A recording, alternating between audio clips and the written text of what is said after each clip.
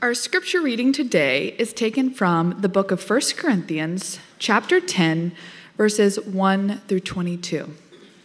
Again, that's 1 Corinthians chapter 10, verses 1 through 22. For I do not want you to be unaware, brothers, that our fathers were all under the cloud, and all passed through the sea, and were all baptized into Moses in the clouds and in the sea. And all ate the same spiritual food, and all drank the same spiritual drink. For they drank from the spiritual rock that followed them, and the rock was Christ. Nevertheless, with most of them God was not pleased, for they were overthrown in the wilderness. Now these things took place as examples for us, that we might not desire evil as they did. Do not be idolaters as some of them were. As it is written, the people sat down to eat and drink and rose up to play. We must not indulge in sexual immorality as some of them did, and 23,000 fell in a single day. We must not put Christ to the test as some of them did and were destroyed by serpents, nor grumble as some of them did and were destroyed by the destroyer. Now these things happened to them as an example, but they were written down for our instruction, on whom the end of the ages has come. Therefore, let anyone who thinks that he stands take heed lest he fall. No temptation has overtaken you that is not common to man. God is faithful, and he will not let you be tempted beyond your ability. But with the temptation, he will also provide the way of escape, that you may be able to endure it. Therefore, my beloved, flee from idolatry. I speak as to sensible people. Judge for yourselves what I say. The cup of blessing that we bless, is it not a participation in the blood of Christ? The bread that we break, is it not a participation in the body of Christ? Because there is one bread, we who are many are one body, for we partake of the one bread. Consider the people of Israel. Are not those who eat the sacrifices participants in the altar? What do I imply then? That food offered to idols is anything, or that an idol is anything? No.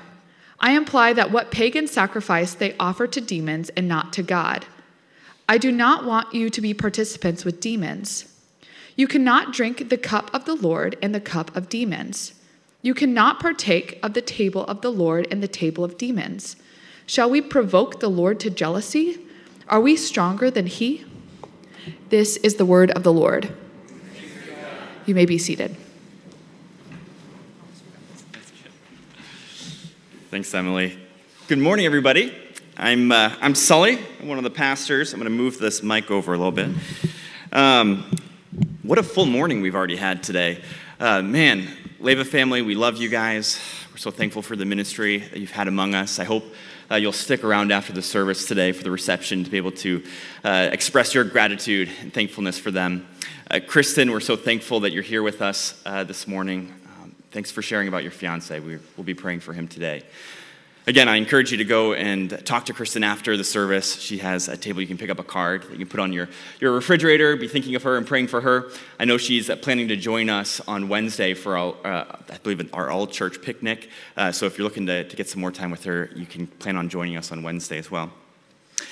Well, before I jump into the passage today, I just want to make a quick note about our preaching schedule. In the summers, it's our habit to give Pastor John, our senior pastor, a bit of a break from the pulpit for a few weeks for some reading, some writing, some preparation for the fall, hopefully a little bit of rest in there as well. So if you weren't able to join us last week, we had Pastor Ronald Kogo with us, a partner from Nakuru, Kenya, preached on Psalm 90. Fantastic sermon, really edifying. So if you have time and you missed it, go back to our YouTube page and you can go and look at it there. But today we're back in the letter of 1 Corinthians, and we have been calling this sermon series Church on Fire. And I'll be honest with you, I love fire. Man, I love, yesterday I was grilling and lighting up the coals, putting lighter fluid on there, lighting a match. Man, nothing better than that. Having a bonfire, making it as big as possible. I love that. I love playing with matches when I have the chance. I mean, I'm even been known to at times when Laura, my wife, isn't looking, to light matches and let my son come and blow them out and play with me.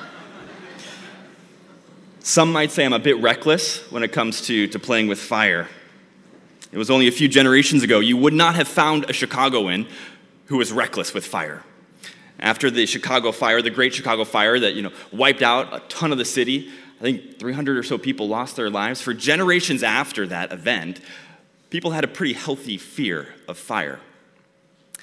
Well, today, as we're going back to this letter of 1 Corinthians, I want to remind you that this is a letter written from a guy named Paul to a young church in Corinth. And in writing this letter, he's teaching them not just how to put out fires as they come, but to show them how foolish it is even to play with matches. He wants them to avoid some of the same problems that previous generations had, same mistakes that they made. He doesn't want to just teach them to call 911 when the house is on fire. He wants them to know how to avoid it altogether.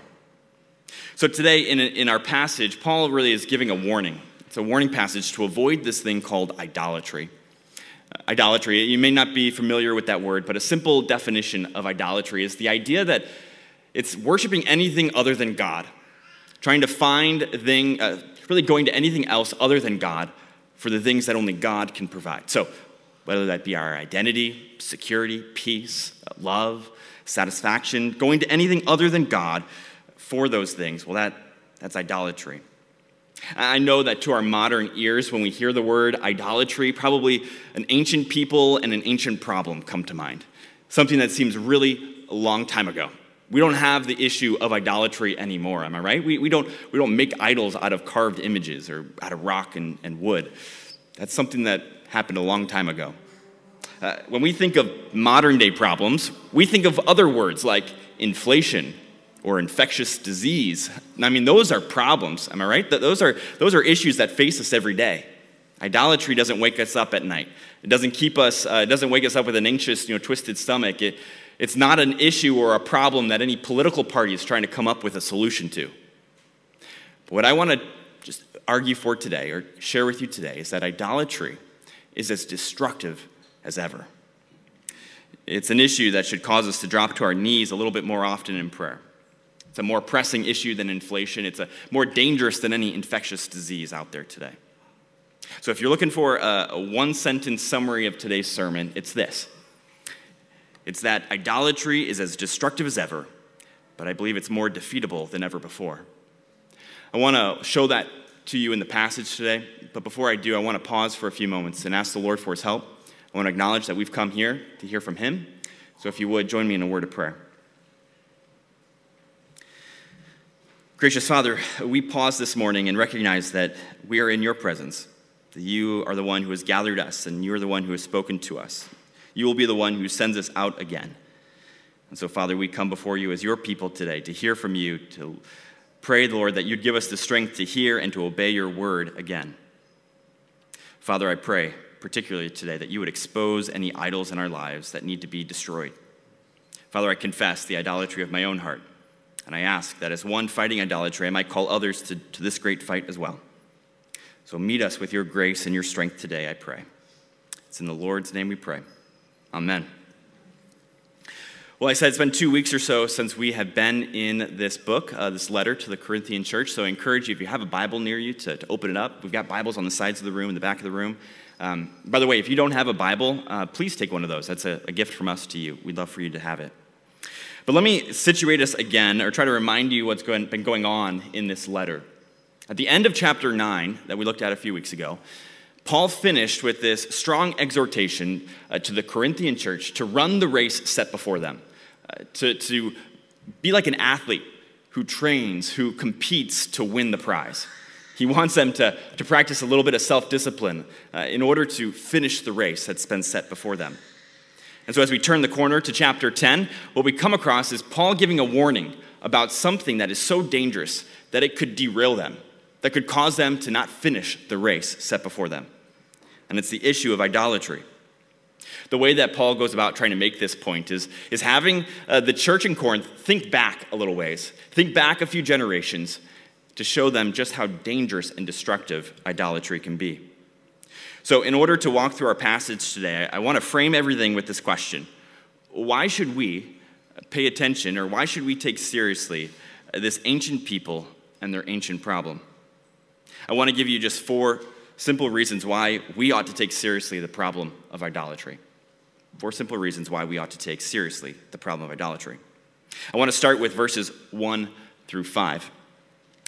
This last week, as we had our monthly elders meeting, the elders gather once a month to work through a number of things, and I enjoy our elders meetings, but I'm often very aware that I'm the youngest in the room often, by a couple of years. And sitting around the room, everyone knows that the youngest person in the room knows the most, right? I mean, that's just obvious. No, that's not true in the slightest bit. But I think that's kind of sometimes an unstated belief that some of us may think, that the younger generation, we're more connected, we have more information, access to information than ever before. We can begin to think that older generations have nothing to teach us. Well, their wisdom is rooted in lived experiences. They've had a few more rides around the sun than us and have some things to teach us. So as we begin our passage today in verses 1 through 5, Paul is trying to make this argument that we who are younger than this generation that he's going to talk about today, we have something to learn from them. So take a look at verses 1 through 5 with me. It says, "For I do not want you to be unaware, brothers, that our fathers were all under the cloud and all passed through the sea, and all were baptized into Moses in the cloud and in the sea, and all ate the same spiritual fruit and all drank the same spiritual drink, for they drank from the spiritual rock that followed them, and the rock was Christ. Nevertheless, with most of them God was not pleased, for they were overthrown in the wilderness." Some of what Paul says here might seem a little strange, or we may not really know what he's talking about at first. So let me try to explain it. He's trying to conjure up in our minds this old generation of God's people. He talks about them as fathers, a simple way of referring to a previous generation. And in particular, as I've said, he's trying to recall this generation, in particular the generation that was redeemed from Israel, or redeemed from Egypt slavery and brought into freedom. He's trying to recall for us a very particular generation of God's people who experienced the great redeeming and saving power of God. Sometimes we can think that we don't share anything in common with past generations, particularly the ancient generations like Israel. But Paul wants to actually draw some connections for us, some similarities for us between this people, Israel, and us, well, particularly the Corinthian church, and then for us today. He mentions in these couple of verses, the verses 1 through 4, that this generation of God's people, well, they experienced some form of baptism. They walked through the waters as the waters parted.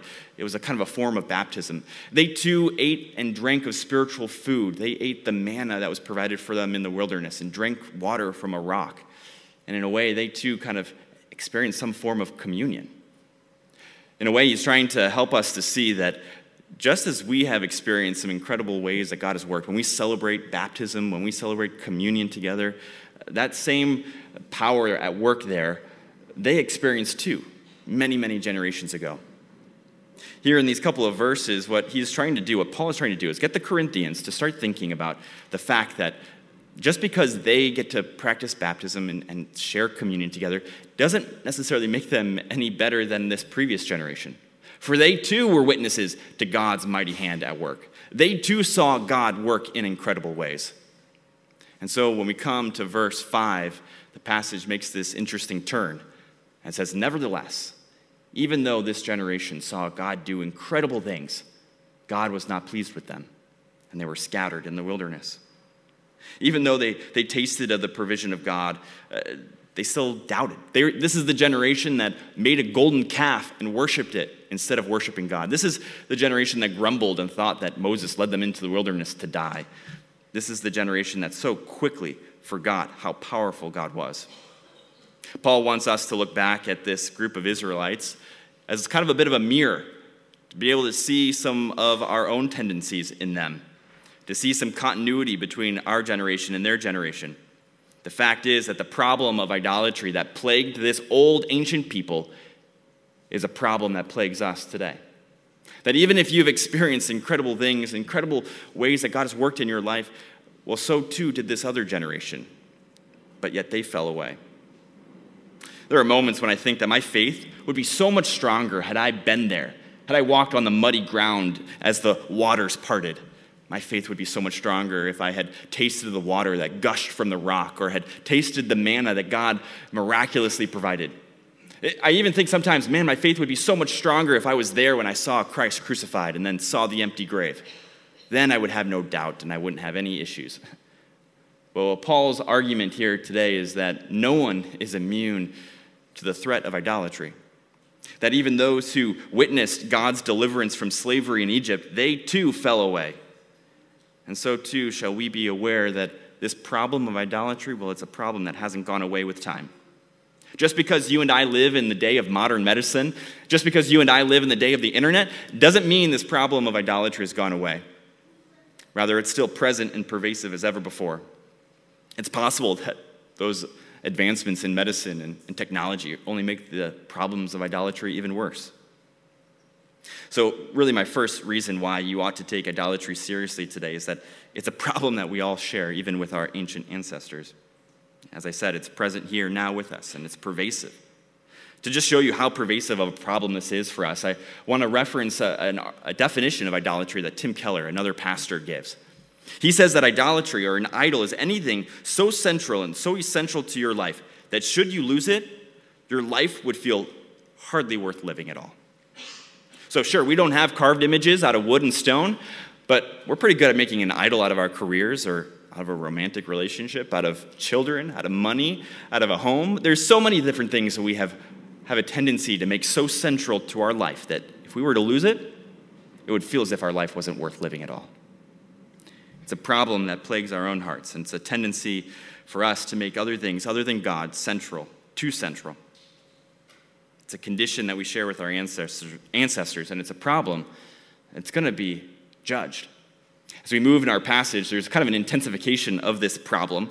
As we move to the next portion, the next 6 verses in our passage, what we see here is that Paul is trying to draw these parallels in the first couple of verses, verses 1 through 5, but then as we move to the next 6 verses, he actually tells us more about Israel so that we actually don't share in the same judgment that they shared in.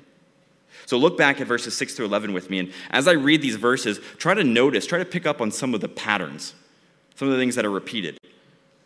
Verse 6 says, "Now these things took place as an example for us, that we might not desire evil as they did. Do not be idolaters, as some of them were, as it is written, the people sat down to eat and drink and rose up to play. We must not indulge in sexual immorality, as some of them did, and 23,000 fell in a single day.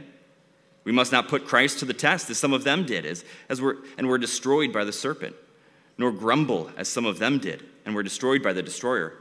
Now these things happened to them as an example, but they were written down for our instruction, on whom the end of the ages has come." So if you're maybe someone who likes to take notes in your journal or in your Bible, you can notice here that verse 6 and verse 11 kind of repeat themselves, kind of form a bit of a bookend, reminding us that these stories, these events that happened to Israel, were recorded in Scripture for our benefit, our good, that we might learn from them. And in between these verses, 6 and 11, each of these verses kind of follows a bit of a pattern. It starts off with saying, don't be like the Israelites who blank, like idolatry or tested Christ or grumbled, just as some of them did. It's repeated, and then it talks about them being judged. It's just this pattern that repeats throughout these verses. Here in these verses 6 through 11, what is interesting is that there's a bit of a change. If the first couple of verses focus on what God did for Israel, in verses 6 through 11, it focuses on how Israel responded to these mighty works of God. They responded with making idols and putting Christ to the test and grumbling and giving into sexual immorality. What we notice in this pattern, though, that all of these sins, all of these ways of rejecting God were ultimately judged. The reference to the 23,000 who died in a single day in verse 8, and the deadly serpent in verse 9, and the destroyer in verse 10, they're all alluding to very specific events in the life of Israel, where their sin was judged, when their idolatry was brought before the Lord and revealed for what it was. And here's the thing for you and I today, is that there is no reason for us to assume that God won't deal with our idolatry and rebellion in the same exact way. Idolatry, it's a rejection of God's identity, Our idolatry says that we don't believe that God is who he says he is, that his promises can't be kept, that when we go to find security or peace or satisfaction in other things, what we are ultimately saying is that God is not good enough, that God isn't who he says he is. And you see, God is perfect and holy, and he does not allow his name to be maligned. He does not allow people to perpetuate a lie about himself, and he will judge idolatry. I was at the Art Institute on Friday, and when you hang out at the Art Institute, you can begin to think that you know something about art, which I like to pretend like I do, but I don't. But I've come to enjoy or know that there's something pretty interesting about standing before a portrait, a painting, and looking at it and really asking the question, what was the artist trying to say about the world? What is the artist trying to say about the human experience, about people? And when we look at that portrait, there's, at times, opportunities to learn something about ourselves. Here, Paul is putting up a portrait of Israel for us, a little bit of a mirror to look into, to say there's some things about you that you need to learn, that you have this problem of idolatry, and if you don't deal with it, you're going to be judged. But spending some time around at the Art Institute, you also come to realize that there's some enjoyment in looking at a portrait and a painting, and you can begin to ask the question, what does this painting say about the artists themselves? How does this painting give us a glimpse into the inner life or the inner emotional life, the characteristics of the one who created it?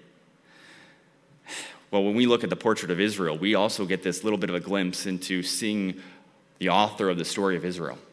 We get a glimpse into the creator of this portrait, God himself, who is a God who works in miraculous ways to bring about redemption. We also get a glimpse of a God who judges sin. He is holy and righteous. He is determined to make himself known in the world. Isn't it interesting that Israel, who was chosen by God to make his character known, they were a chosen people, their purpose was to help all the other nations to know who God was. And yet they rejected him. They failed at what they were called to do, and yet God's purposes were not thwarted. That even in the failure of Israel, God still makes himself known to the world as a good God who rescues his people and who is holy and righteous and does not allow injustice to continue.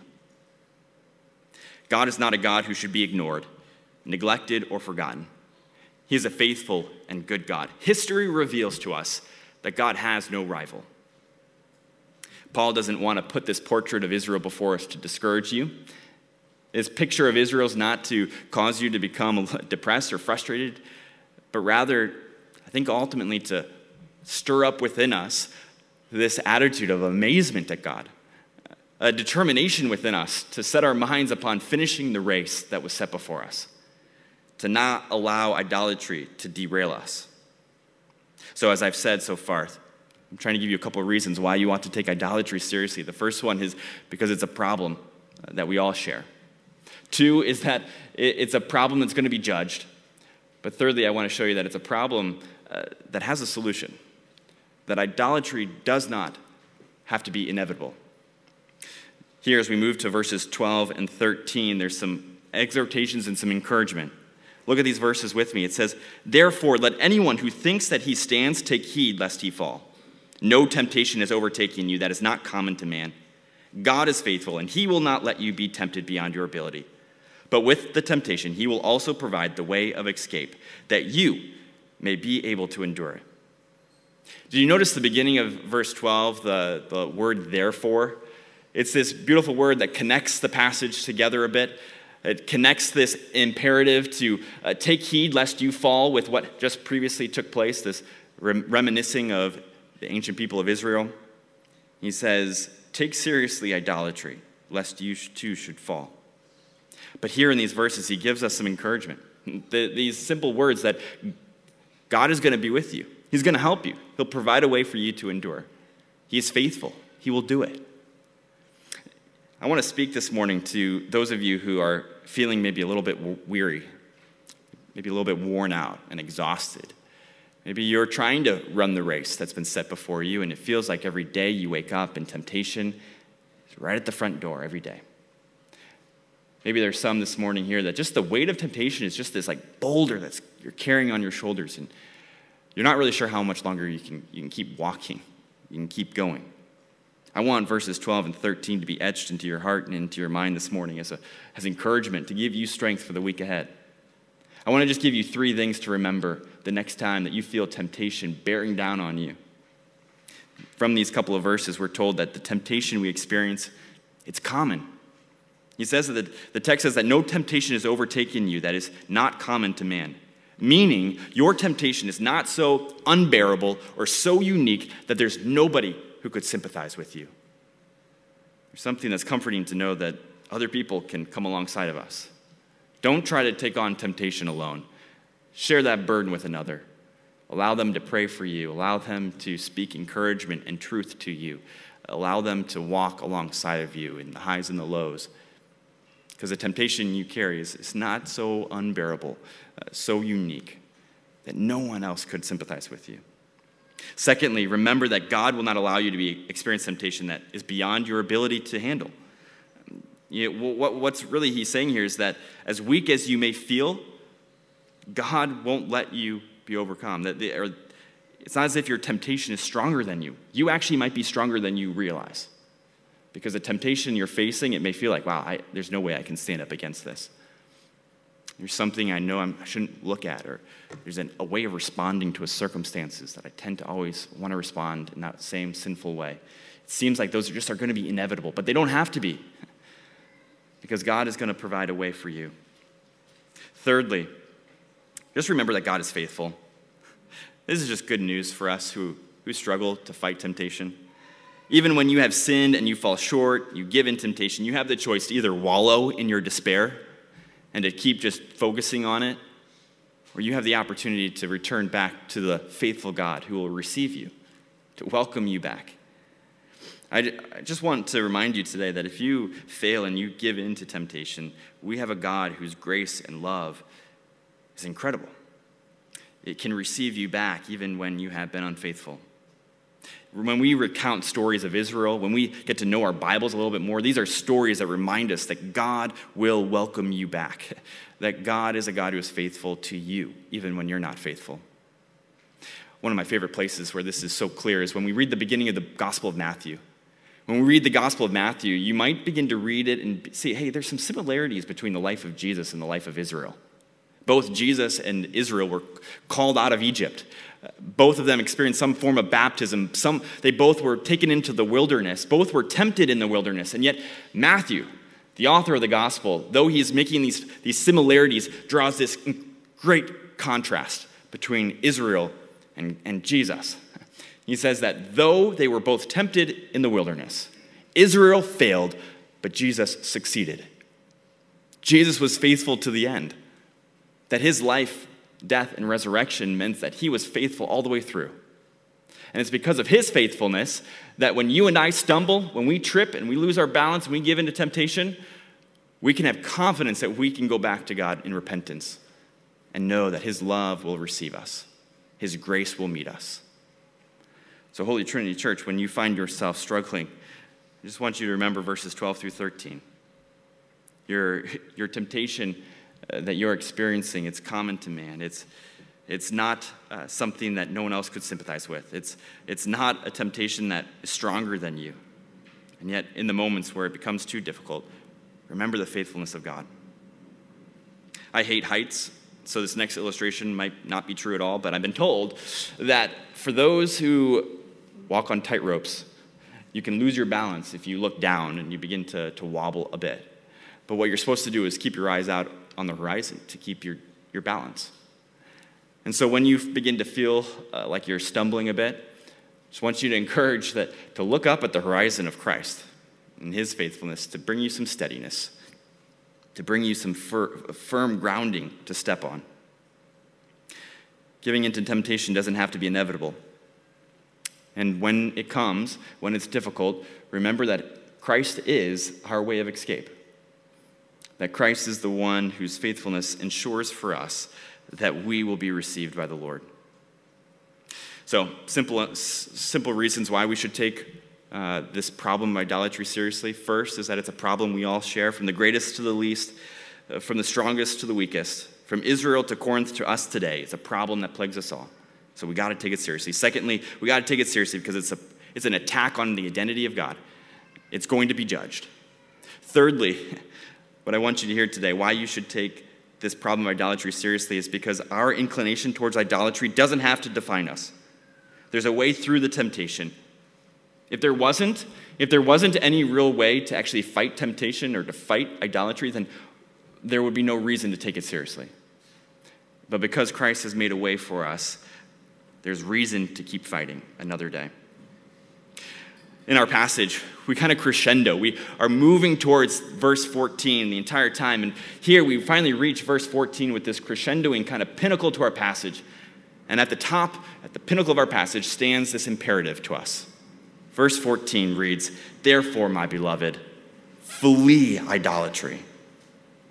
This is the second time when we get to verse 14 that Paul in this in the book of 1 Corinthians calls the Corinthian church to flee something. He says, flee sexual immorality earlier. Now he's calling us to flee idolatry. Run away from it as if it's a threat to your life. Run away from it like the building is on fire to save your life.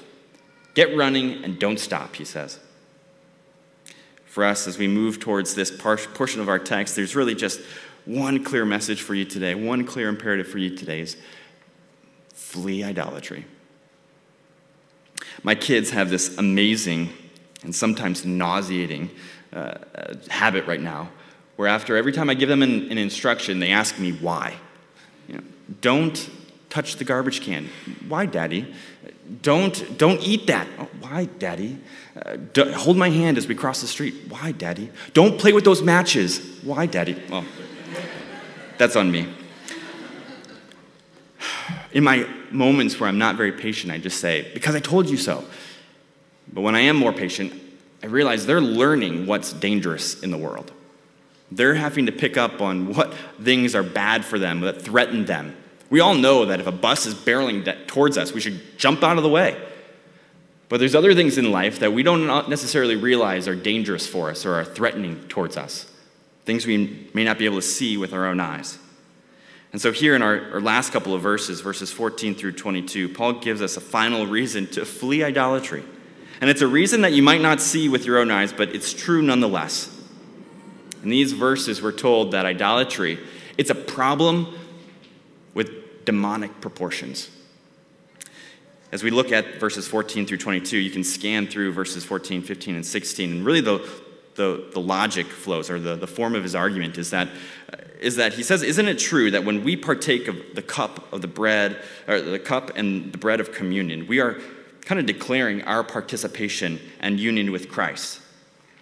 And then he goes on to say, if this is true, then it is also true that food sacrificed to idols is participation with something other than God. Look at verse 19. This is where he says it clearly. He says, what do I imply then? That food offered to idols is anything, or that an idol is anything? No. I imply that what pagans sacrifice, they offer to demons and not to God. I do not want you to be participants with demons. If you take a survey of all the scriptures that speak of idols and idolatry, the overwhelming majority of passages are going to speak about idols being man-made things. There's nothing behind them. They're weak. There's no any real spiritual thing behind them.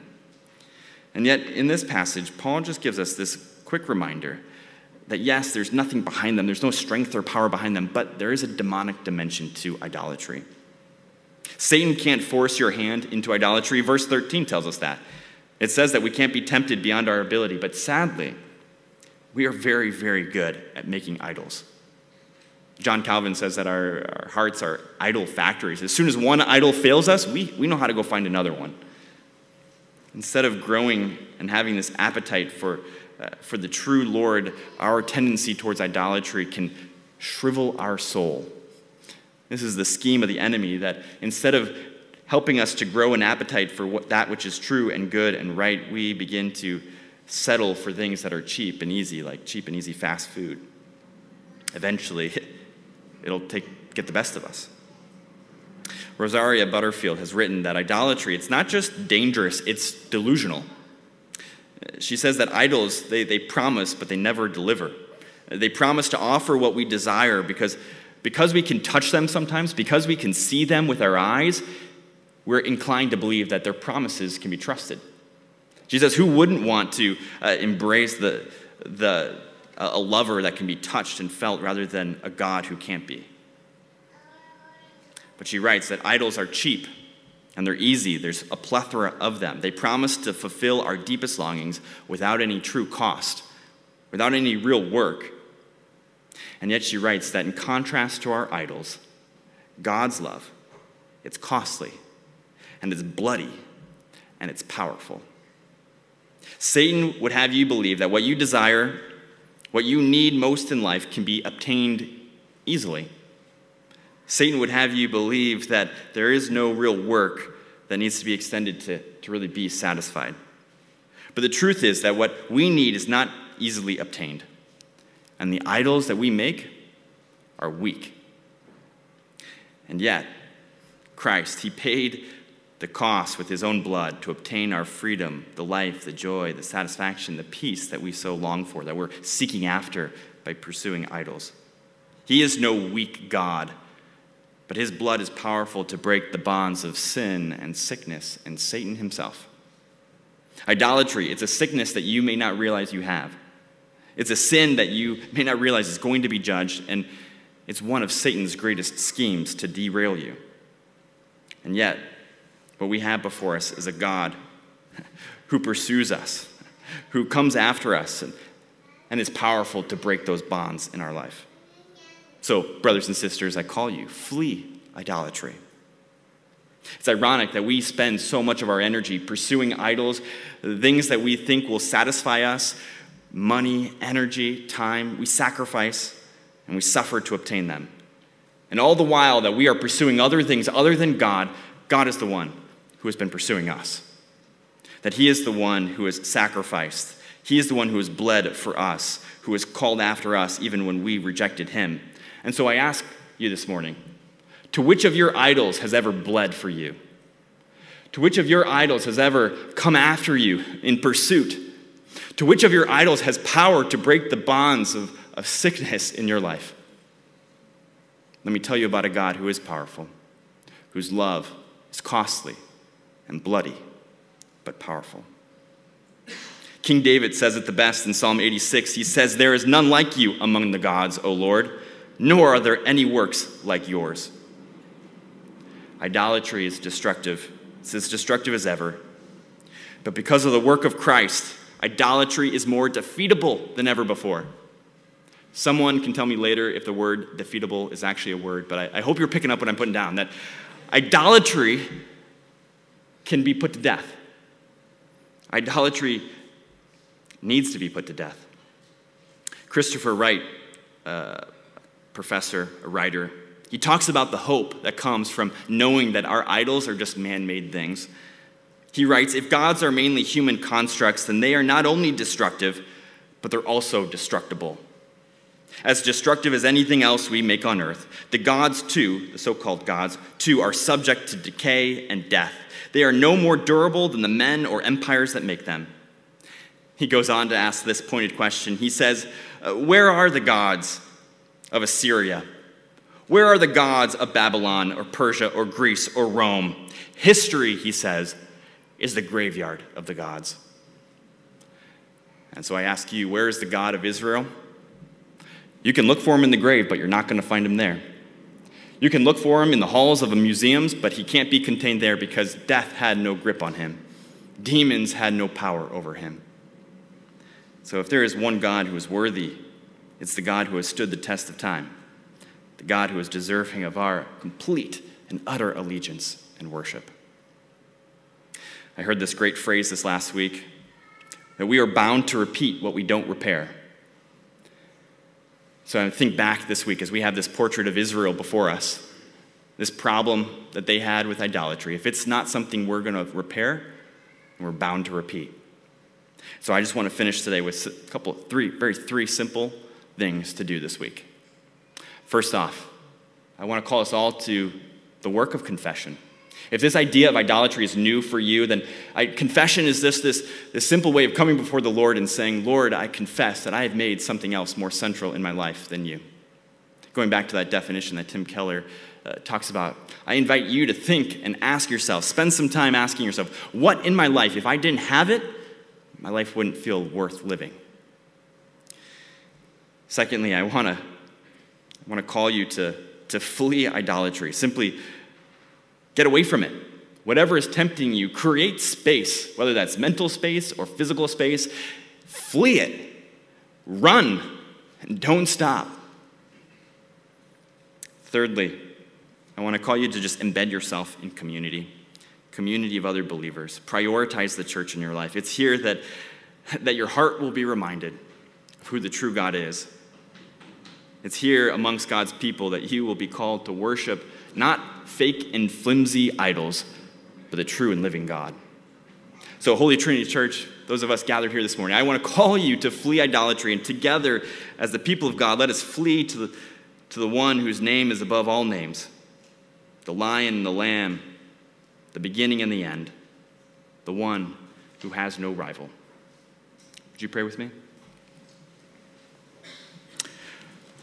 Gracious Father, we come before you today because, Father, you are the one who is the author of our story. Father, you are the one who has worked great miraculous things in our life, the one who has provided for us a way of salvation, the one who has been faithful. So, Father, today we come before you, and I pray that in this room you would stir up within us a heart that knows and has the courage to acknowledge the things in which we have made more central than you in our life. Father, I pray for a new attitude this week to take seriously the threat of idolatry.